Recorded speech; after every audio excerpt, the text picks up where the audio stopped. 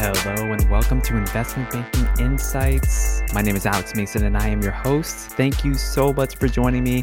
This is the podcast where we're learning both the technical and non-technical aspects of investment banking so that we can prepare for interviews and ultimately success as investment bankers. And look, I'm going through this journey with you. I'm an incoming MBA student and we're going through a lot of the technicals right now. We've been going through accounting and then we just pivoted a little bit.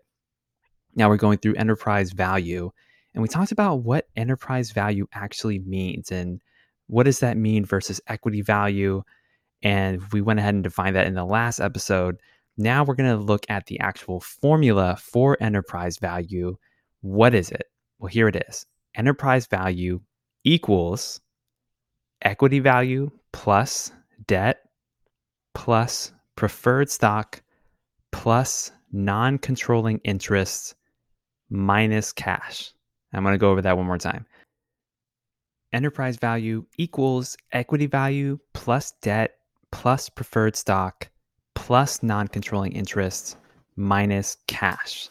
And we're going to break down, instead of just memorizing that formula, of course you need to memorize it, right? But we're going to break down the actual components of that equation to make sure you understand what they mean. So first of all, remember, what is enterprise value? Enterprise value is the overall value of the corporation to a buyer. So we're talking about not just the equity, but everything. And this equation accounts for all those things. Now, we mentioned just equity and debt in the last episode as the main components, but there are also other components we need to account for. So equity value, as a reminder, that's all of the business's common stock. So that's the ownership component of the formula. And then debt, these are the loans that are outstanding to creditors. We covered these two sections last time. Let's talk about the other three items, which we really should really hone in on. So preferred stock. Let's talk about preferred stock. We're going to add this to the equation in order to get equity or enterprise value, rather. What is it? Well, preferred stock is a financing instrument that isn't quite like normal stock, but it isn't quite like normal debt either. It's somewhere in between. It's technically a type of stock that acts more like a bond, which is debt. It acts more like a bond than common stock. And the thing about preferred stock is preferred stockholders get a fixed dividend, which is kind of like an interest payment, and they get priority over the common stockholders. And when I say they get priority over the common stockholders, I mean in terms of cash flows. And that's important in the case of bankruptcy. So if a company is about to go bankrupt, who's it going to pay first? It's going to pay its bondholders first. Then it's going to pay its preferred stockholders. And then if there's any cash left over as a result of the bankruptcy proceedings, it'll go to the common stockholders. But common stockholders are last in line in terms of seniority. So that's a key difference there. But preferred shares do not get voting rights like common stock does. So voting rights, if you own enough common stock, you get to vote on things like who's going to be in the board of directors and basically who's running the company. You have a say in that. Whereas with preferred stock, you don't get voting rights. You get this fixed dividend payments. So it's kind of like debt, but it's really just a type of stock. So that's preferred stock. Then next in the calculation is adding something called non-controlling interest. We're going to skip that for now and come back to it in a minute. And then the last component is subtracting cash. Now, this is the only part of the enterprise value equation that we're subtracting.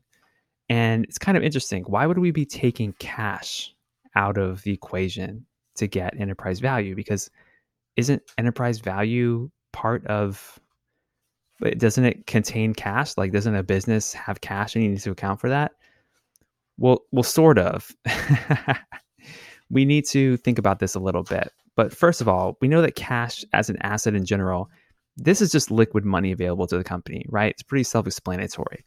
Now, this does not necessarily mean all of the cash on the company's books should be subtracted. Some of the cash might be needed to help keep the business running. So it's better to think of this part of the equation as excess cash, which is really the money that the corporation has, but is just sitting there and not necessary for the company's day-to-day operations.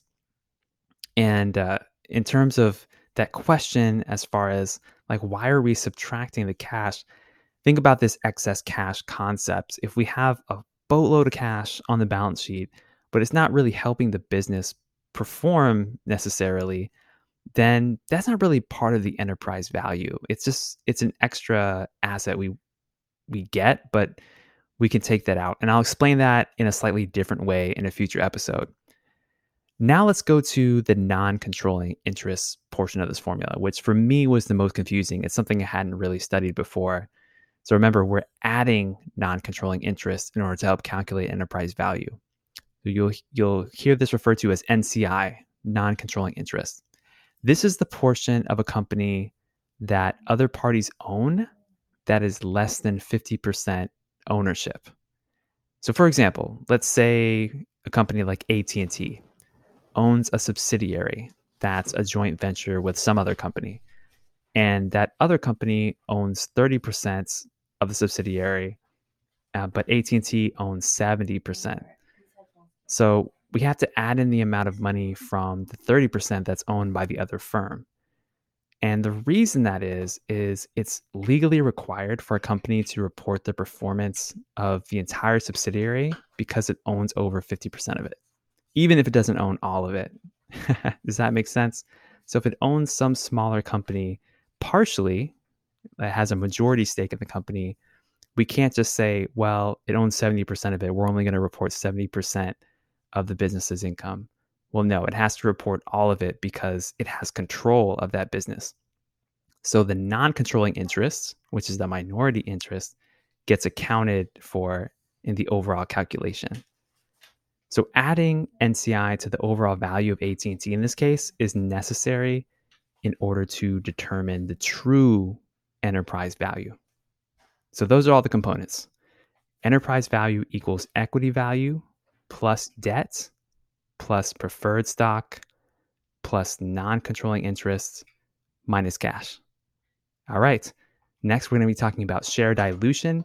But for now, this has been Investment Banking Insights. My name is Alex Mason, and I'm your host. I'll see you next time.